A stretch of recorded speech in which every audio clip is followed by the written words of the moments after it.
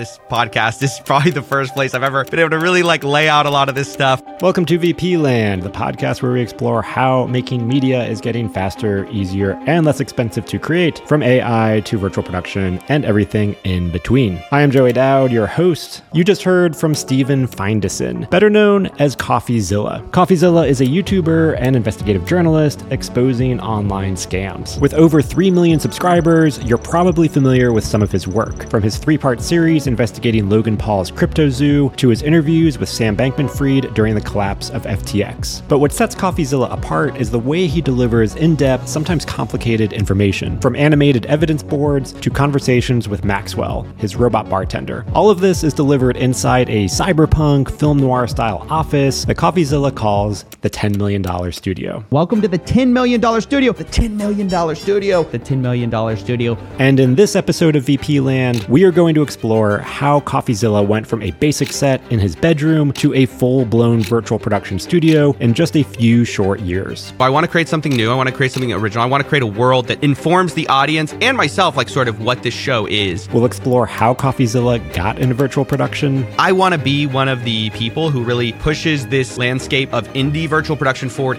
in a practical way. The driving motivator behind every video he creates. Virtual production's great, but it always is subservient to the storytelling. Some tips and important lessons learned. Just a little high-level tip for you guys out there.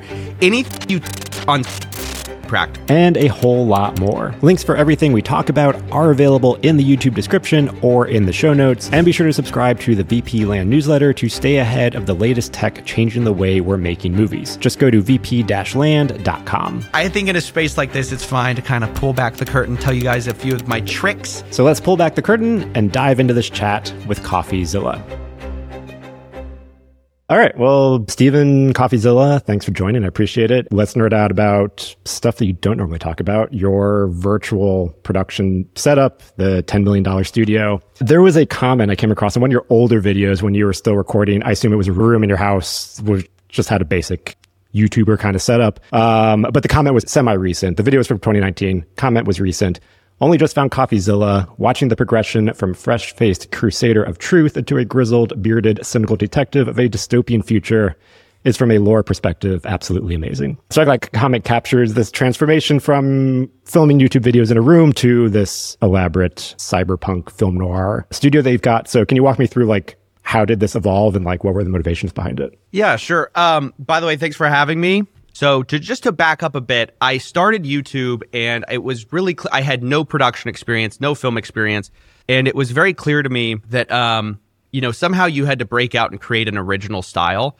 I saw YouTubers are sort of famous. We all kind of copy each other, and that's good for a while. But eventually, if you ever want any, I feel uniqueness, longevity, you want to go out and develop your own thing. So at a certain point, I really started getting serious about that. I built my first ever set, and I was like, oh, this is amazing. You don't have to move cameras all the time. You could just set stuff up. And around that time, I heard a TED talk by this guy, David Corns, I believe. It's about 3 ways to design your life or something like that. I can send it to you and maybe you can link it in the show notes because we'll find it. This talk absolutely changed my world. Because basically this guy says, you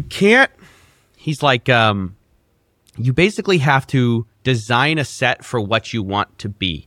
Essentially, he used this word, which doesn't ring as true now because of recent events. He did a set design for Kanye. He's done set designs for Hamilton, stuff like that. And he's like, the design of the world tells you something about what you're watching. And even for the creator, it tells you something about who you are. So he talks about Kanye didn't tell me explicitly he wanted to be a god. But as I talked to him in the process of how to create a set, I realized sort of we were actualizing who he was and wanted to be through this creation of a set and this world. And then he kind of lays out some simple ideas of, how you can go out and do it yourself. And I was so taken by this idea. He's like, Kanye can't be Kanye in his living room. Again, it means something different now because of whatever. But at the time, nothing like he was pop culture icon, right? So I heard this and I was like, that's true. You can't be, that in your bedroom. And then I looked at my set, right over there. I'm watching this video and I'm looking at my set and it's a dude in a bedroom. And I'm like, oh, and so things started clicking. I'm like, I want to create something new, but I can't do this in my bedroom. I can't. And so how am I going to do it? So I looked around at other YouTubers. What are other YouTubers doing? What are other people even in film doing? And a few things tied together for me, which is one, I saw Linus Tech Tips. He had built out this like giant, warehouse, and he had spent like $10 million, and he was able to fit like 5 sets in there, five different, angle. And I was like, dang, that's a lot of money for, and he talks about like you have to spend more. And then when you buy the warehouse, now you have to spend even more to like soundproof it, all this. Like, I was like, I can't do that. And then at the same time, I watched The Mandalorian behind the scenes, which I think hit a lot of people.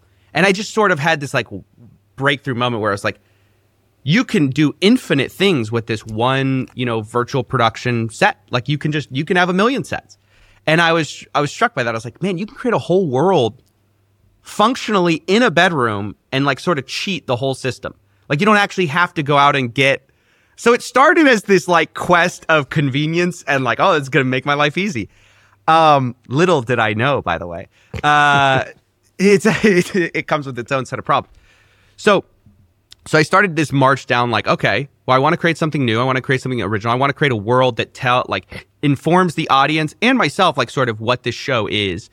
So I started obsessing sort of like what that looks like. That's when I sort of started down this rabbit hole of, the $10 million studio. That started because all these scammers that I was talking about, the way they would establish credibility is they would talk about how rich they were. So obviously I'm just a dude in my bedroom, but I'm like, it's funny to just kind of go way above them and just be like, oh, 10 million, just my studio is $10 million and just fake everything. So like for a long time, we had a Lamborghini in the studio, which was a whole thing because all these guys that I was talking about, they'd have these, like there's cars in these ridiculous places. Like they'd have it in their front lawn. Like you don't actually have that, right? You just place it there for social proof. So I just basically stole what they were doing and made it like a satire, like pastiche. And then it sort of, which I kind of loved, kind of became like a joke that wasn't a joke anymore. Because eventually if you push your production enough, it is almost plausible that it's a $10 million studio. So that's kind of like this like fun thing. But yeah, that's when I started down that like path of trying to work on virtual production. And I knew nothing. I mean, I am like true amateur who just like studied people.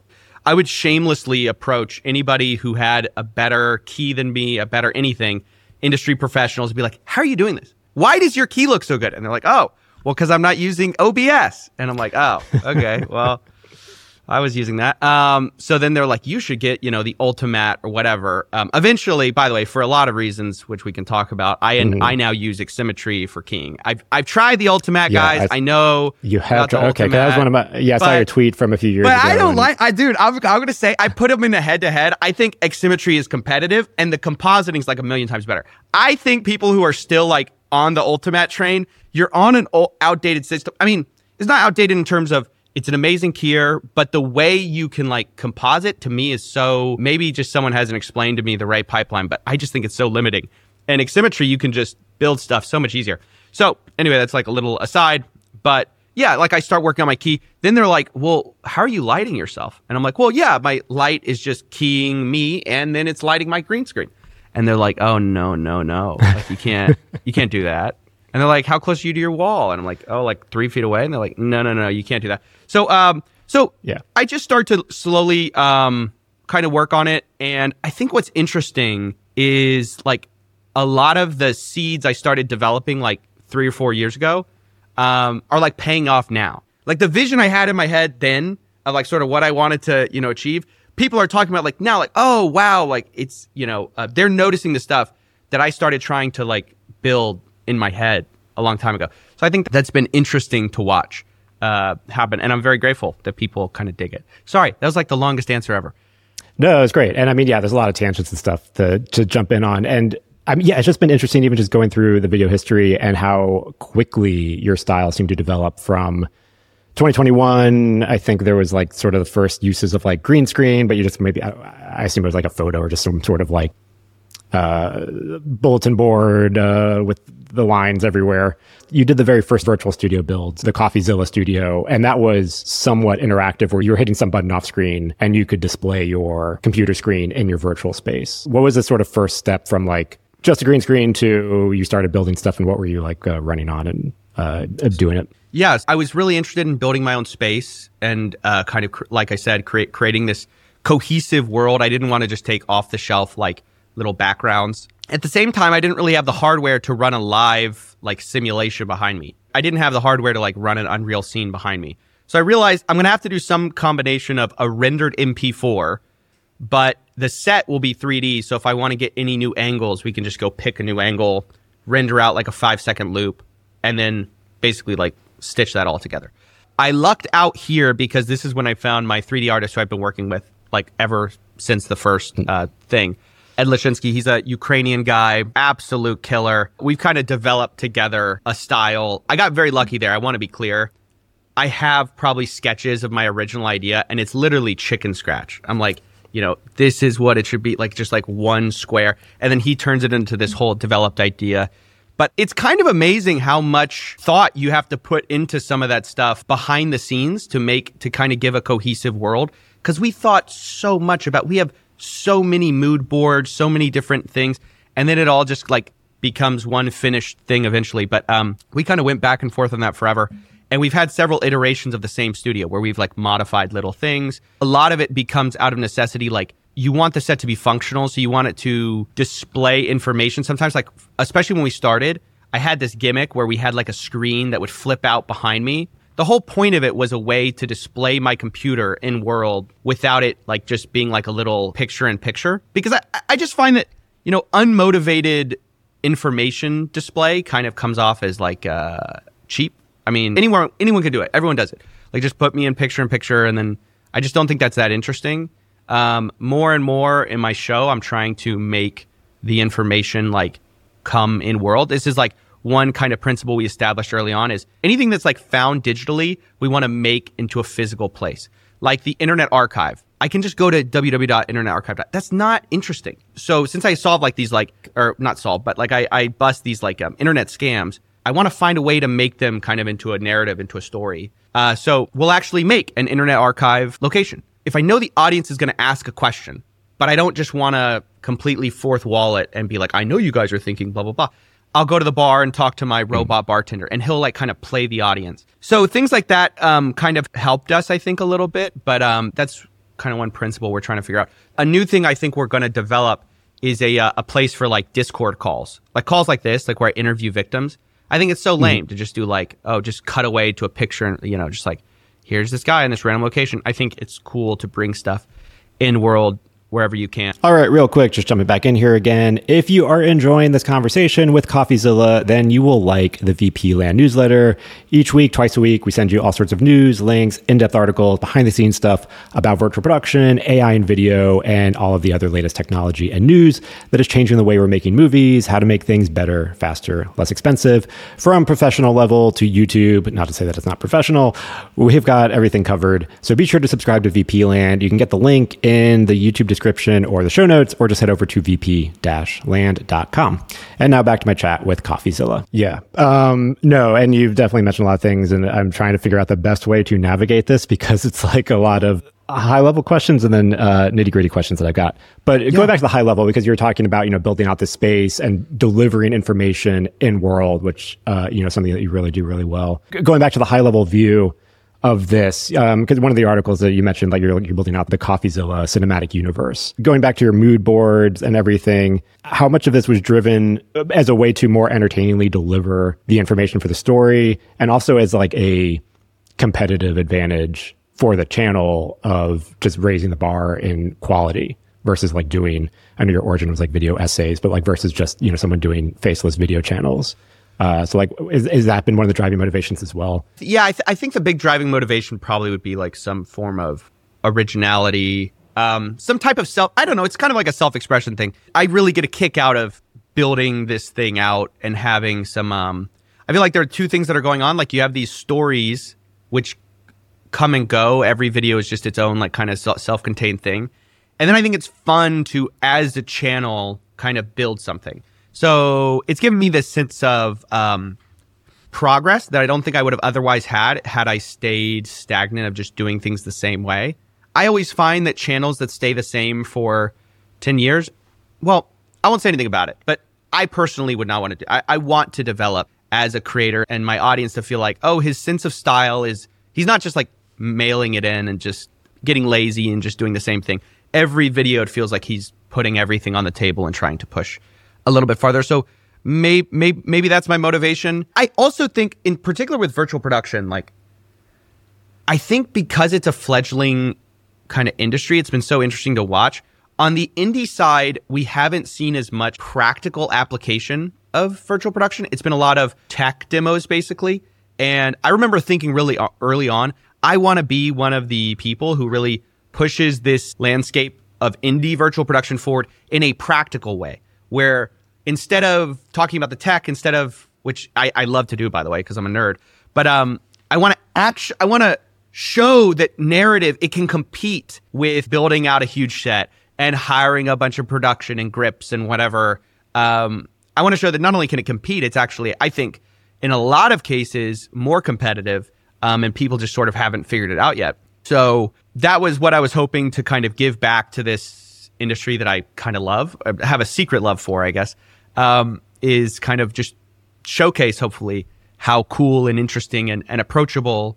I don't know if approachable is the right word. I actually think virtual production is really hard. I think to do it right is like actually really hard, but yeah, show sort of what it can do. Yeah, you have one of your videos where you sort of like lift the curtain a little bit and you're like, this is all virtual production. And that video is about 2 years old now. And you're like, YouTubers are sleeping on this. You should get on the ground floor now.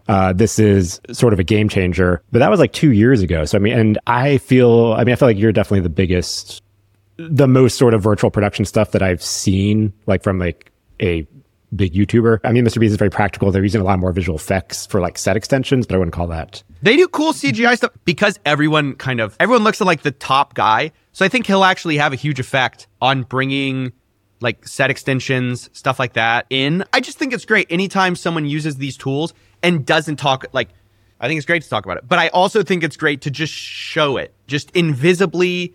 It's not, nobody right, just to comes appreciate to my it videos, and not think of like, what's the magic trick? Right. Nobody comes to my videos thinking, well, not nobody, but a lot of people don't come to my videos thinking, oh, I'm going to see virtual production today. It's just this invisible tool that just helps things look a little bit better, helps the narrative flow a bit better. And I'm happy to have that in the background. My other part of my question with that is, have you seen more, like besides this possible Mr. Beast set extension example, have you seen other YouTubers or people adapt this as much as you have? We could set that as a bar, but even just lesser, not as much as you have. Well, I think I've kind of just gone full sin down the rabbit hole. I kind of just like my whole room that I'm in right now is black and green. Yeah, like it's all, I'm fully devoted. I have no interest in a fully practical set. I've come to appreciate the benefits of having some practical tools on set. And I think there are limitations that people like amateurs don't get. I think industry obviously understands it. But on the amateur side, sometimes we can think we can paint everything green. That's what I thought forever. Like I was like trying to paint like chairs green, tables were green, everything was green. That's a problem. Just a little high level tip for you guys out there.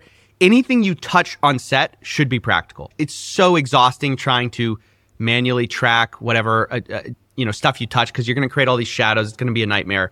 Just do yourself a favor.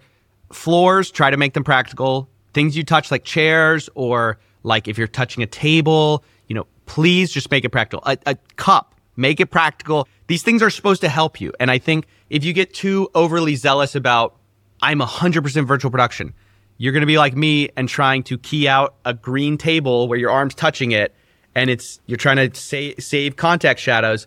It's a disaster. You don't want to deal with that. Last year, I kind of went a little bit the other way and built out some nice practical, like little set pieces to help myself out a little bit. And that has been a huge game changer because people will be like, wow, this composite looks so good. It's like, yeah, because the composite is half real, half green. And so it really, your brain starts to like be like, well, what is going on here? What were some of the sets, like your desk, or what are some of the set pieces you built? Yeah, so my main desk, like at the main Coffeezilla set in the $10 million studio, that's now practical with like some cups, some papers, some stuff like that. That's nice because it adds some depth. I think sometimes, when you're just sitting like this, you're just kind of floating in air. There's no depth. It's just like sort of you are a plane and then there's this background plane behind you. And I think it always makes sense to have some type of some things creating like not illusion, but yeah, some sense of there's some depth to this scene, right? That we're not getting here. That's achievable a few ways. If your camera's locked off though, it's achievable by things like a desk or something like in the background or something practical. I also did it in my bartender scene where we built an actual kind of this bespoke bar top where we have like this like light tube going through the middle. All of that's real. There's like Lexan plastic on it to diffuse the light in this really cool way that we shamelessly stole from The Shining.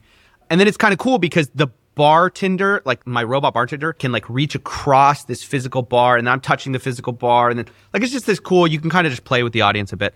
So those are some basic examples. But we've also like built out some floors. Like I have like a piece of plywood, put some vinyl like flooring on it. So if I'm standing somewhere, we don't have to key out this green floor and try to pull context shadows. That's a nightmare. It's a lot easier if you can just save it, It's all there. So those kinds of things were huge lessons. There's another one where I'm like leaning over a rail. So I actually went out and like bought a rail and like screwed it into, a lot of it's so janky. Like it's amazing how much like with props, things can be janky, but as long as you do it right, like the audience, the audience doesn't ever have to know. Like it's like, it doesn't matter. Even if you feel like one small push is going to break off, as long as it looks good, you're good. Yes. Yeah, so the green screen has just been a way to I've come to appreciate it as a way to just cheat what can be easier. I think James Cameron is famous for saying on green screen, things that are hard in real life are easy, and things that are easy in real life are hard. I think that's really true. If you want some epic sweep of the Himalayan mountains, you could build it on Fiverr with a CG artist for $5 in like 5 minutes. Or you could hire a helicopter to go out there and shoot it for real on an Arri Alexa. So they're very two different things in scope. But if you wanted to go have a person open a door and walk through it, if you want to do that fully in CG, it's actually pretty hard. And if you want to do that practically, it's so easy.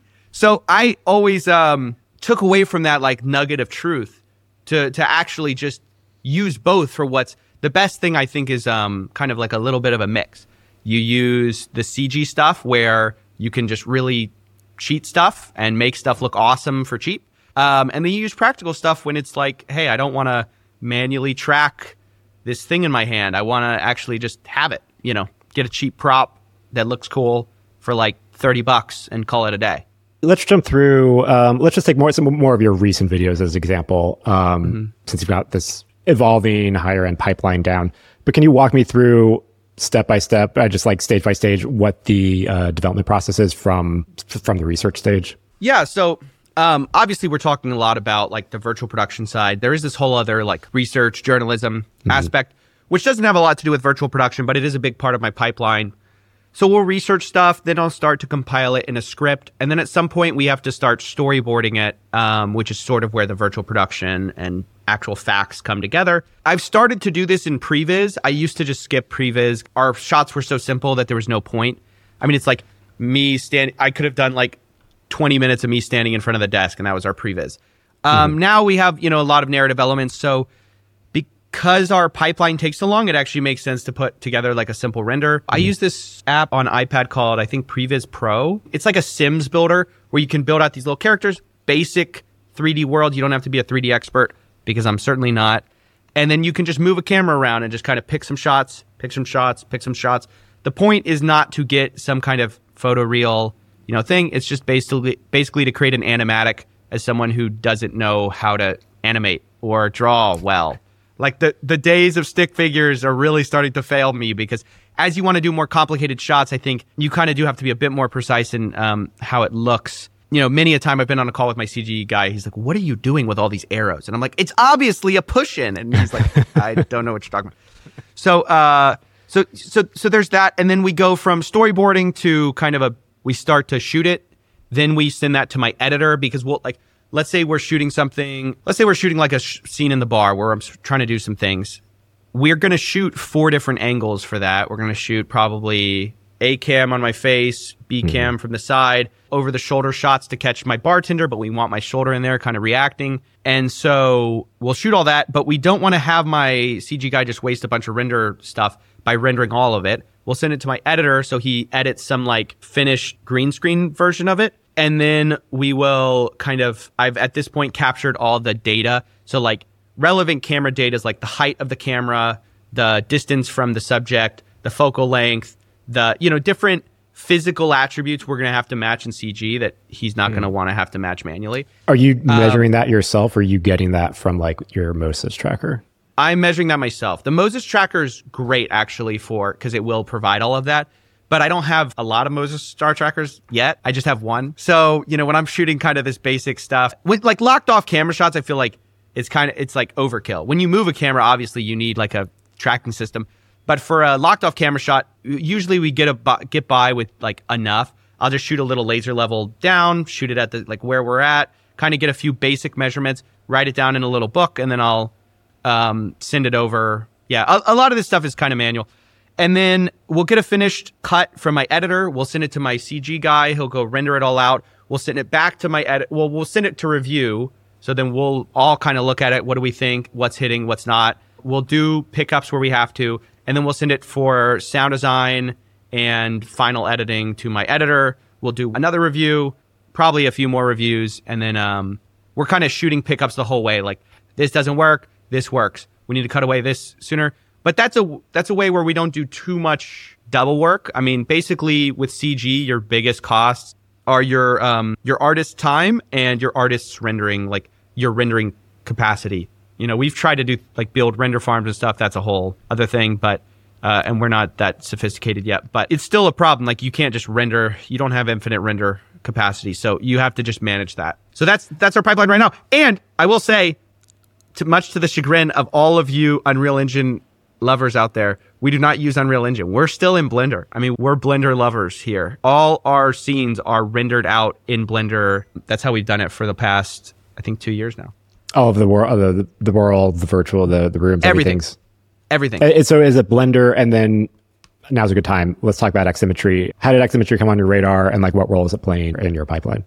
So Xsymmetry came on my radar, because I was exploring keying options, and I was really not happy with hardware keyers because of how you have to loop, like the loop thing. I hate that. I was like, this should all be done in software. Why do I have basically a computer separate from my computer doing the keying when I could just have my computer do the key? Like, it just makes so way you don't more overload sense. Your computers.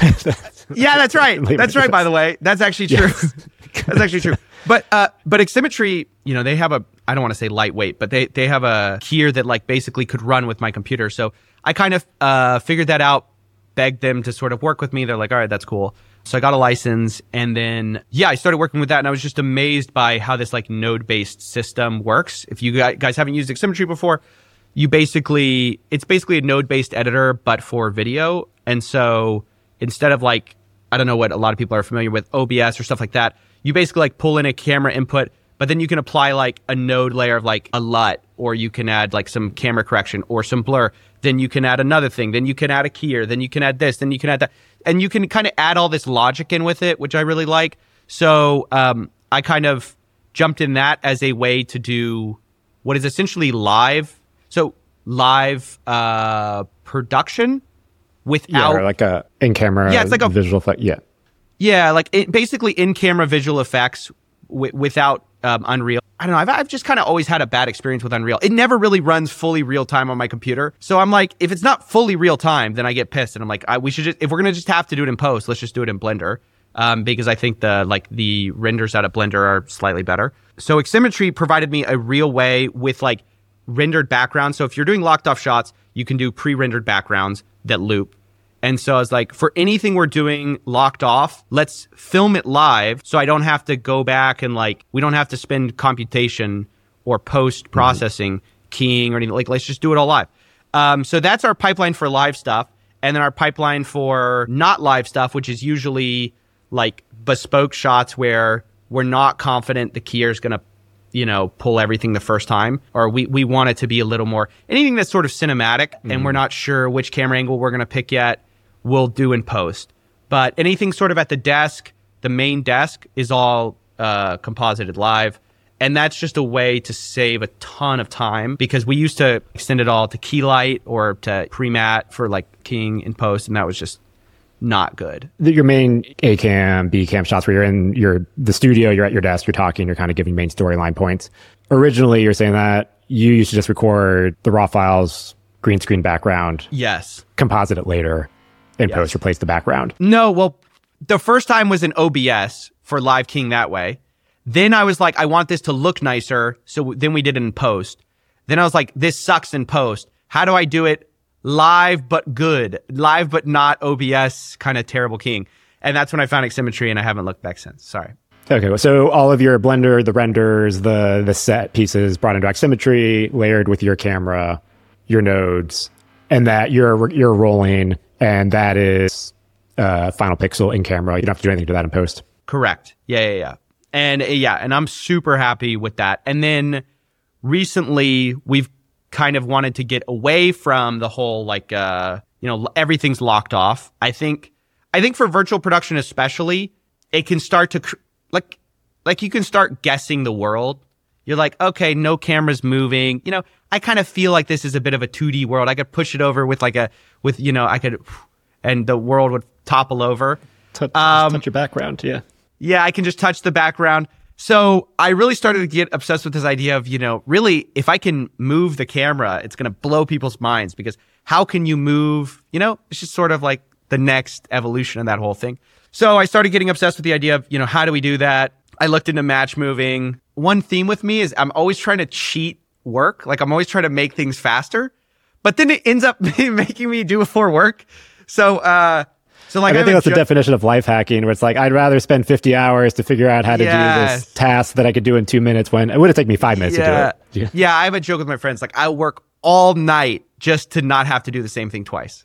Like, just to not have to do the same 5-minute task twice. I will spend, all night troubleshooting how to build a system for this. So I was like, I'm not going to match move every time. There's got to be a better way. Sure, turns out there is, but it's with live camera tracking. And that's when I got into that. I feel like that's where a lot of the tech demos, a lot of the progress on the forefront of virtual production is. So I started looking into sort of the Vive trackers. That didn't work. Too much jitter. I really think trying to solve camera jitter with smoothing and de-jitter and all that kind of stuff is a fool's errand. Not a fool's errand, but it's a lot of crap. Like a lot of post fixing in time. Yeah, and it's crap in, crap out. Like, you need really high fidelity data. I won't go into the specifics of why I feel this way, but I spent so much time trying to. Ximmetry has all these tools actually for de-jittering, camera smooth, like motion smoothing. And I spent forever trying to create the perfect system for that. You just need good data. Like, that's what it comes down to. You just need awesome camera data if you're going to do live tracking. And so I know they've been actually improved. So I can't speak to where they are now with the Mars and stuff. When you were using Vive, was this like when you had these were the pucks. Hack, when you had to hack the puck without the headset? Yes. Okay, so to clarify, this is not the Vive Mars system. No. And I don't want to, I cannot speak. So to clarify to everyone, right, if you're like, this is not their dedicated Vive I don't even Mars think they had like a dedicated Ethernet yet. Like, it was just really. No, this is my first experience too. And I bought the pucks, and then I realized it's like, where's your headset? I'm like, I don't want the headset. And then I had to find out you had to jailbreak it to get it to work. I was like, okay. I was part of that wave of trying to figure that out. Then I tried anti-latency. That was fine, but I got the floor model because I didn't have enough clearance to get the ceiling model. And what I found is, as you walk on the floor, the sensors are moving slightly. Even though you won't even see it, that there's some a little bit, or you can include the sensors. And I just wasn't getting great data from them either. So eventually I was like, who's the industry using? What is the industry using? I found there's not a super clear answer to that. The industry uses a lot of things. But one of the things the industry uses is Moses. And I saw some of their demos and I was like, this looks really good. And it looks like a workhorse. And at that point, I was so fed up with trying to troubleshoot all the time. Caveat, nothing is set and forget in virtual production. Nothing. But I want something that is as close to possible set and forget it. And so that's when I found the Star Tracker. I started talking to them about working with them. Ever since I got that, that's been finally has gotten as close to pixel perfect as I can get. The data coming in is really good. At this point, it's more about figuring out how to solve for camera lens distortion on different lenses and focus breathing. The things that, you take for granted or you don't even realize are problems when you're just trying to solve the tracking quality part.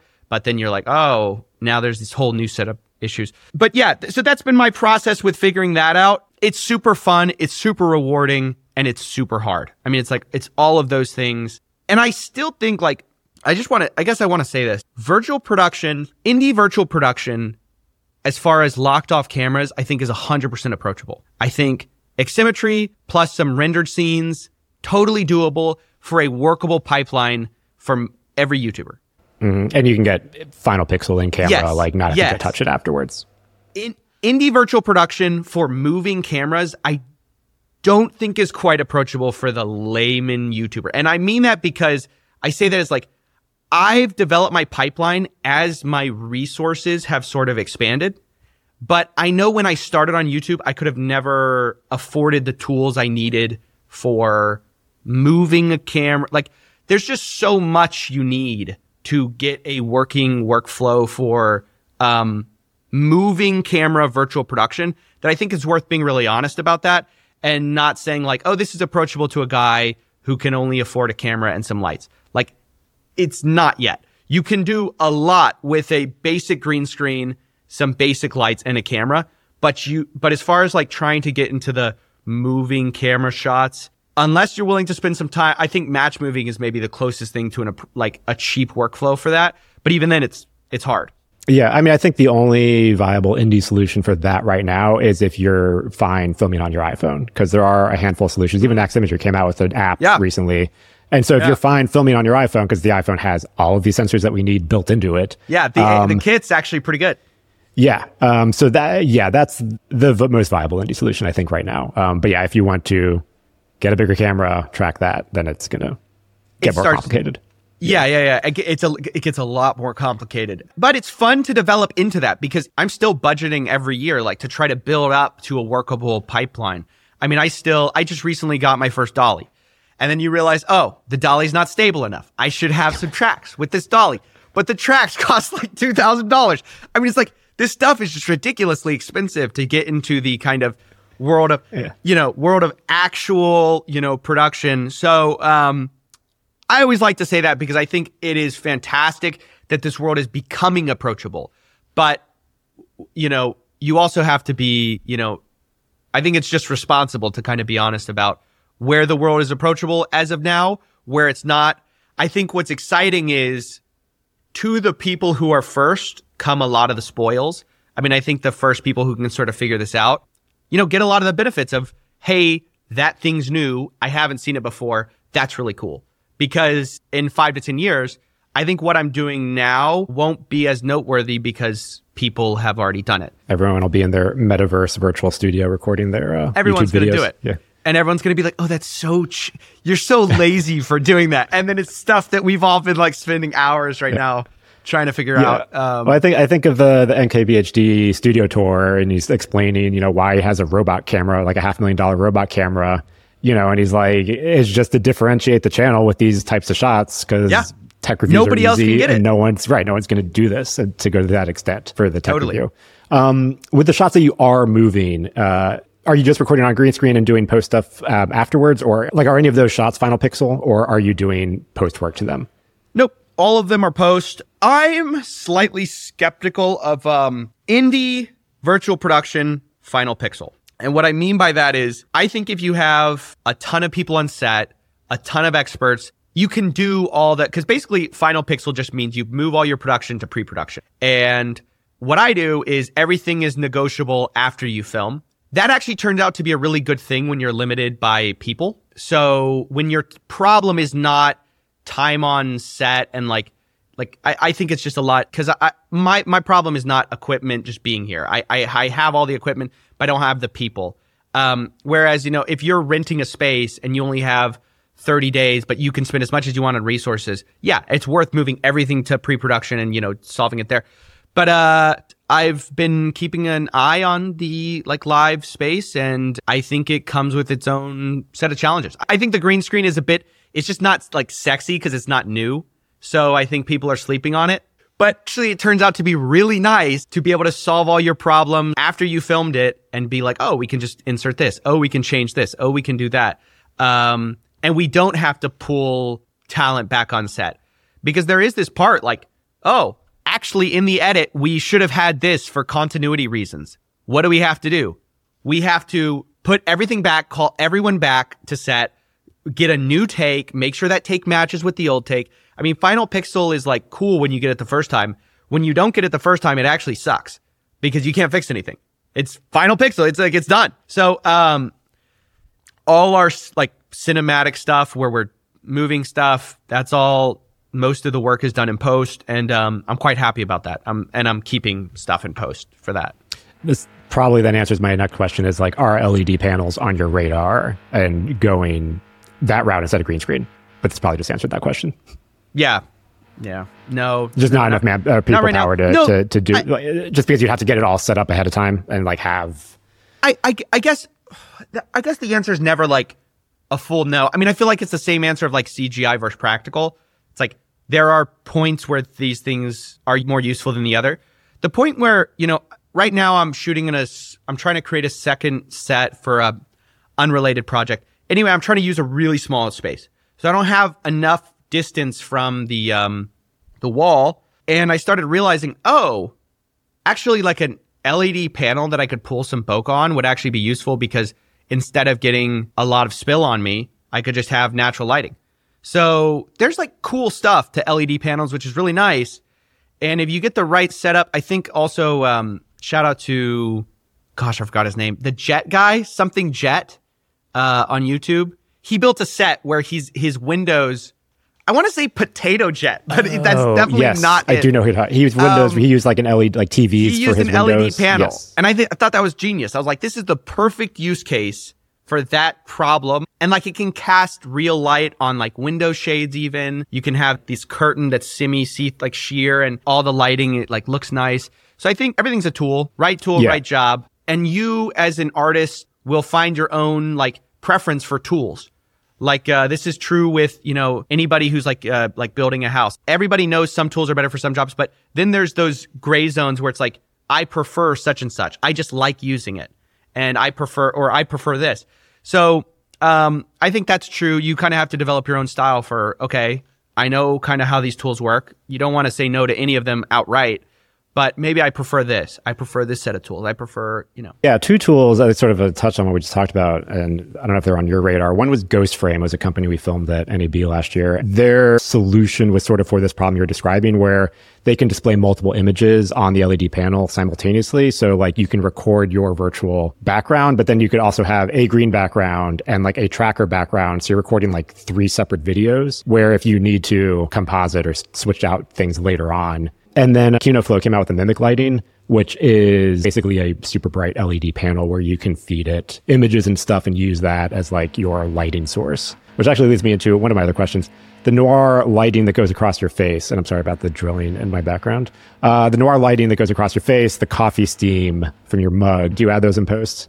So sorry, I had to write down that Mimic lighting keynote. That's cool. I've never heard of that. I'm probably going to check that out. And then as far as, you got to a bunch of great stuff. But let me answer your question about the noir lighting is actually practical. The window. That's great. Yeah. That's great. No. So that I thought of because I found Aperture had some gobos with like Venetian blinds, like fake Venetian blinds. I was like, gosh, that would sell so well. Like, I feel like they made that for you. Yeah. And then we were like, yeah, and then let's put some CGI Venetian blinds in the background, and then it just works because I think that one light has sold my show so well because it creates this like, it's on me, but then it's in the background. And so your mind goes, it has to be, anytime you can create stuff like that, like where you have some kind of motivated lighting, or in that case, it's not from the back. It's actually kind of, you're selling it in the background and in the front, but, it's always worth it. Then the coffee steam is created actually in post. That's like CGI'd on as like a plate later. I just realized, if I put my coffee cup up, I will never cross that boundary. So it'll never be a problem. So I should just do this. I thought of so many ways to do that practically. It actually fun. These are like fun little, if you like problem solving, virtual production is for you. Because it's constant problems, and sorry, I like I have allergies, but it's constant problems, it's constant problem solving. So like one funny thing we found, I got a little fog machine because I was like, let me just fog machine. I'll cut a hole through my desk and I'll get a fog machine and I'll just kind of have it drip. It was a great idea, but then you realize, one, the fog doesn't work like steam, and like just it doesn't work. So then I was like, well, maybe I'll put a boiler under there and I'll perpetually be boiling water to like create real steam. No one's going to have seen this level of, I'm such a genius. But then I started trying to key it and I was like, oh crap. It actually creates all these problems because the Steam creates its own layer of like opaqueness. So it's like half opaque, which keyers can do, but it's like not great. And it just created so many headaches. And then I was like, well, I told my artist like, hey, can you find me like a loop of Steam? And I put it on and it just looked perfect like the first time. And I was like, all right, well, I should have not wasted all this time trying to. So, there is this fun thing when you're trying to like figure stuff out. There's like this fun problem solving of, should I do it in post? Should I do it in live? Should I do it practical? Should I do it CGI? And if your brain works like mine does, like that's just a really fun part of the job is figuring all that out. Going back to the entire workflow process, assuming you got your research and everything done, how long are these videos taking now from, let's say the script's done to the video's complete? So I'm just going to assume you mean like workable draft because the script kind of will change a little bit over time, but a workable draft. Enough that you're going into production, or you're doing your previs stuff. For a full like show, it's a month to 2 months, but that's like a full. We have things where we're still at the desk and we don't do a ton. We'll do maybe a few graphics, and then we have our more in-depth investigations where we're trying to put together like a full narrative, and those will take a month to 2 months of actual production work. And how big is the team? Editor, myself. So I have an editor and a CGI artist, and I am trying as hard as I can to stay that small. I believe in the power of small teams. I also believe in like team bloat is a real thing. And so I believe in working with super talented people. I'm trying to keep it small for now. Nice. And what other tech is on your radar that you might try to incorporate, like might be interested in? This could go from AI, not just generated AI, but even AI for helping research, all of the above. What's on your radar? For sure not AI to research. I think that's a disaster. One hallucination is the end of my... I mean, more like analyzing documents or just like finding patterns or like not like, hey, ChatGPT, tell me this, but like just... I will say I used AI for one thing. I was trying to analyze like 50,000 emails and I had to create a Python script. And I was like, I could hire it out, but then I was like, I wonder if I can figure this out, with ChatGPT. I know a little bit of code, like a baby amount. Anyway, it helped me figure out like a quick Python script to pull a bunch of stuff. So that's useful. Again, you can't, I don't believe in saying no to the tool. I've found that for like mood boarding and stuff, actually AI is a great way to come up with some ideas. Like for mood boards, like, hey, I want to create XYZ, but I'm not a great artist. I'm not a great, like, maybe I can't visualize everything in my head, but I can describe what I want. If I can describe what I want, I can create like a bespoke mood board, basically, if I'm willing to spend the time to kind of get it. There are a bunch of things I could go into there. There's some problems with all that stuff, copyright-wise, which I guess we won't dive into. But as far as like tech that's on my radar, I really am obsessed with trying to learn this craft. I mean, I don't think there's any shortcuts. I really want to learn. I'm trying to figure out what's next in terms of operating the camera, like grip-wise.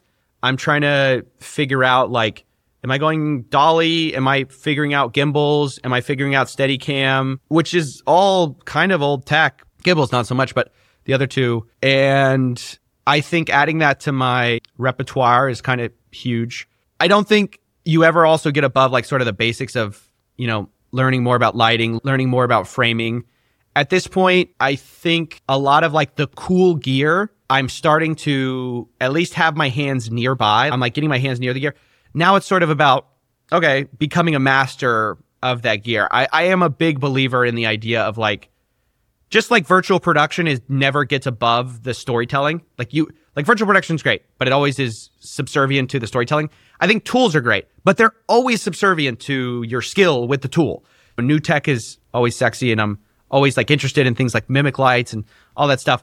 But I really believe this, like all these things are like how you use it. So what I'm excited about trying to push the world forward in is not necessarily like breaking new ground or, creating anything, but like using them in kind of new artistic ways that hopefully people haven't seen before on YouTube. Yeah. We didn't really touch on it, and I know this is going to come up in the comments if I don't ask it, but what is the gear stack of like cameras, lights, editing software, just the tech stack behind everything? Okay, yeah. Shout out to all these tech people who make things like this possible. So tech stack. I'm a Sony boy. Love Blackmagic, but I need autofocus. I need a snappy autofocus. I'm in the Sony world. FX3, I think, is like the greatest camera ever for most things. For virtual production, you need timecode. Not timecode, you need sync, which is different from timecode, which I learned slowly. I literally had to, anyway, that's the whole thing. I tried forever to use timecode for sync. It's a disaster. If you don't know what I'm talking about and you want to get into it, learn before you buy. Anyways, FX9 is my virtual production dedicated camera because it has sync. It's also just an amazing camera because the low light performance is so good because you have the true dual base ISO. I know people say dual base ISO. It's not actually dual base ISO, which is also a fun thing you learn. But generally, I think the FX3 is absolutely good enough for everything else. Such an incredible camera, from the picture quality to the sensor to the low light performance. Because actually, one thing I should say, when you're working with green screen, you want low light performance, guys. The reason for that is because you're always fighting between three things, which are always trying to pull away lighting. You're fighting for a deep focus because you don't want things bokeh out because then you will have a hard time keying it because the blurred out part will be green. It'll be like a mix of green and your actual props and stuff. So you want that. You also want as low of an ISO as possible for low noise because you don't want to key noisy footage. And then you also want a shutter speed that doesn't have a bunch of motion blur. So all of those things make you have less light. So because of that, you don't want super noisy cameras. So the FX3, I think, is the right place as far as their low light performance is good enough to where you can basically pull off enough lighting to kind of get what you need. But that's a hard lesson that I've learned for sure. So that's on the camera side. My mics are a mix of the whatever that Sennheiser famous shotgun mic is, M418, 416, yeah. Whatever. And then this is great. The Shure SM7B, I think. Tracking stuff, Moses all the way. Huge fan of them. I've heard good things about Vicon as far as production. I know professionals use that. I would say if I was to do it all over again, I would have skipped a lot of the indie options. I just don't think their tracking fidelity's there. But I also haven't been in that world for a while, so people can correct me in the comments. Maybe it's come a long way. I don't know. Software side, I'm obsessed with Ximetry. I think Ximetry is the key here people are sleeping on. Everyone's in the old days of the Ultimate. I think software-based keyers are far superior. I will die on that hill. I don't care. I'm serious. You got compositing with hardware keyers. Anyway, I think it's trash. Oh, lights.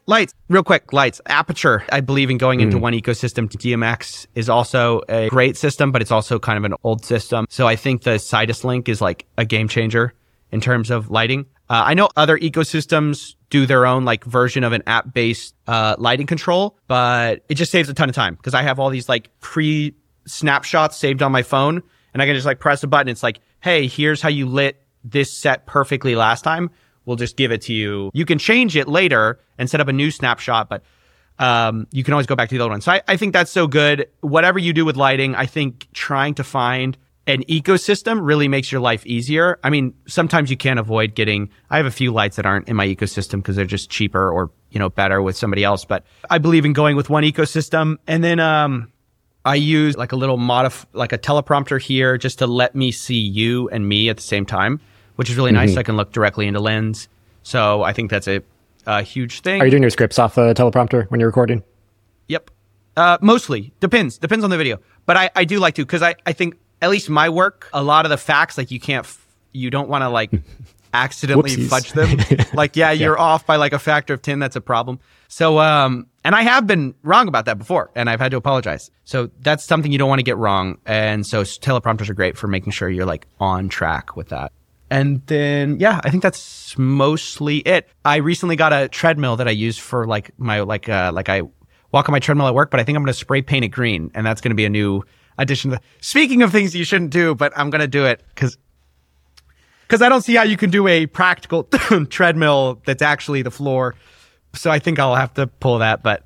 So I think that'll be fun. Nice. And I know you're not editing, but any idea Premiere, Resolve, the we're in Premiere, pipeline? But I love the tools Resolve has. I think they're getting really competitive. It's kind of frustrating because I'm I want to do some things in Resolve. Camera or anything color related is so much better in Resolve, Dehancer. I think it's available for Premiere Pro, but some of the tools for DaVinci is just so cool. So they're kind of screwing me over because they're making it a hard choice. I don't want to switch over. I've toyed around with like maybe sending stuff to Resolve and then to Premiere. That's just kind of a whole nightmare though. I wish they would play nice because then we could all be happy. One happy ecosystem. Yeah, never going to happen. Yeah. Well, so, I mean, I know you don't get a chance to talk about this kind of stuff often. So anything we didn't cover worth mentioning or you want to talk about? I will say, I think it's worth mentioning when you get into this stuff, usually you're like watching people who have figured a lot of stuff out. That's why you're watching them. But I think the great thing about this world and the great thing about YouTube specifically is you don't have to be a fully formed project. And I think my show is a testament to that. I think a lot of people's kind of enjoyment about the production is that I wasn't always polished, and I'm still not as polished as I'd like to be. I think you spoke to that like in the first question, kind of bring it full circle. People enjoy watching the journey. So if you're thinking about getting into this, I know I've said a lot about, where things are, where things aren't. This technology moves so fast. So I think you still very much are on the ground floor and you can figure it out as you go on YouTube, which is kind of the best part. I think in Hollywood, in kind of more mainstream production, there's more of you kind of have to have it all done. You can't be figuring it out on the fly as much. But I think that's the great thing about YouTube. So if you're on YouTube, you're thinking about taking the plunge, I think it's awesome. This work is super sick, and I'm excited to see more people kind of take it on, not just from the tech side, but also trying to use it practically for just as a tool of kind of building art. Yeah, just all about, at the end of the day, all about telling more interesting and better stories. Yeah, 100%. Yeah. Well, thanks a lot, Stephen. I really appreciate the time and nerding out about this with you. Normally I ask, where can people learn more? But in this case, just Coffeezilla. Go to YouTube. Yeah. I just have fun talking about this. I never get the chance to talk about it. I do kind of love keeping the ambiguity of, is it green screen? Is it not green screen?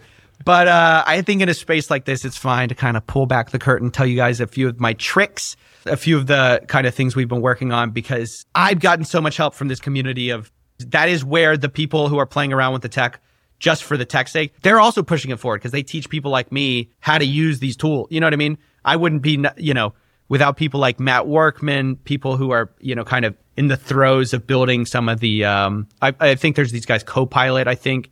Video Copilot. It's just Copilot. Yes. Yeah. Those guys helped me massively when I got my Star Tracker. So the people who are building these tutorials and stuff, I didn't want to poo-poo on them because they're also they're building the runway for the rest of us to sort of take off. So shout out to those guys. Cool. Well, thanks a lot, Stephen. Appreciate it. And that is it for this episode of VP Land. Many thanks to Coffeezilla, aka Steven, for sharing all the insights and a peek behind the scenes of what goes on in making his excellent videos and his journey into virtual production. Links for everything that we talked about are in the show notes, either on YouTube in the description or over on the show notes on the website at vp-land.com. And again, be sure if you enjoyed this episode, you'll most likely like our VP Land newsletter, which covers a whole bunch more stuff like this. So go get it as well. Same website. Let me know what you thought about this episode. If you got any other questions or requests of who you want to see in the YouTube comments. Thanks for watching. I'll catch you in the next episode.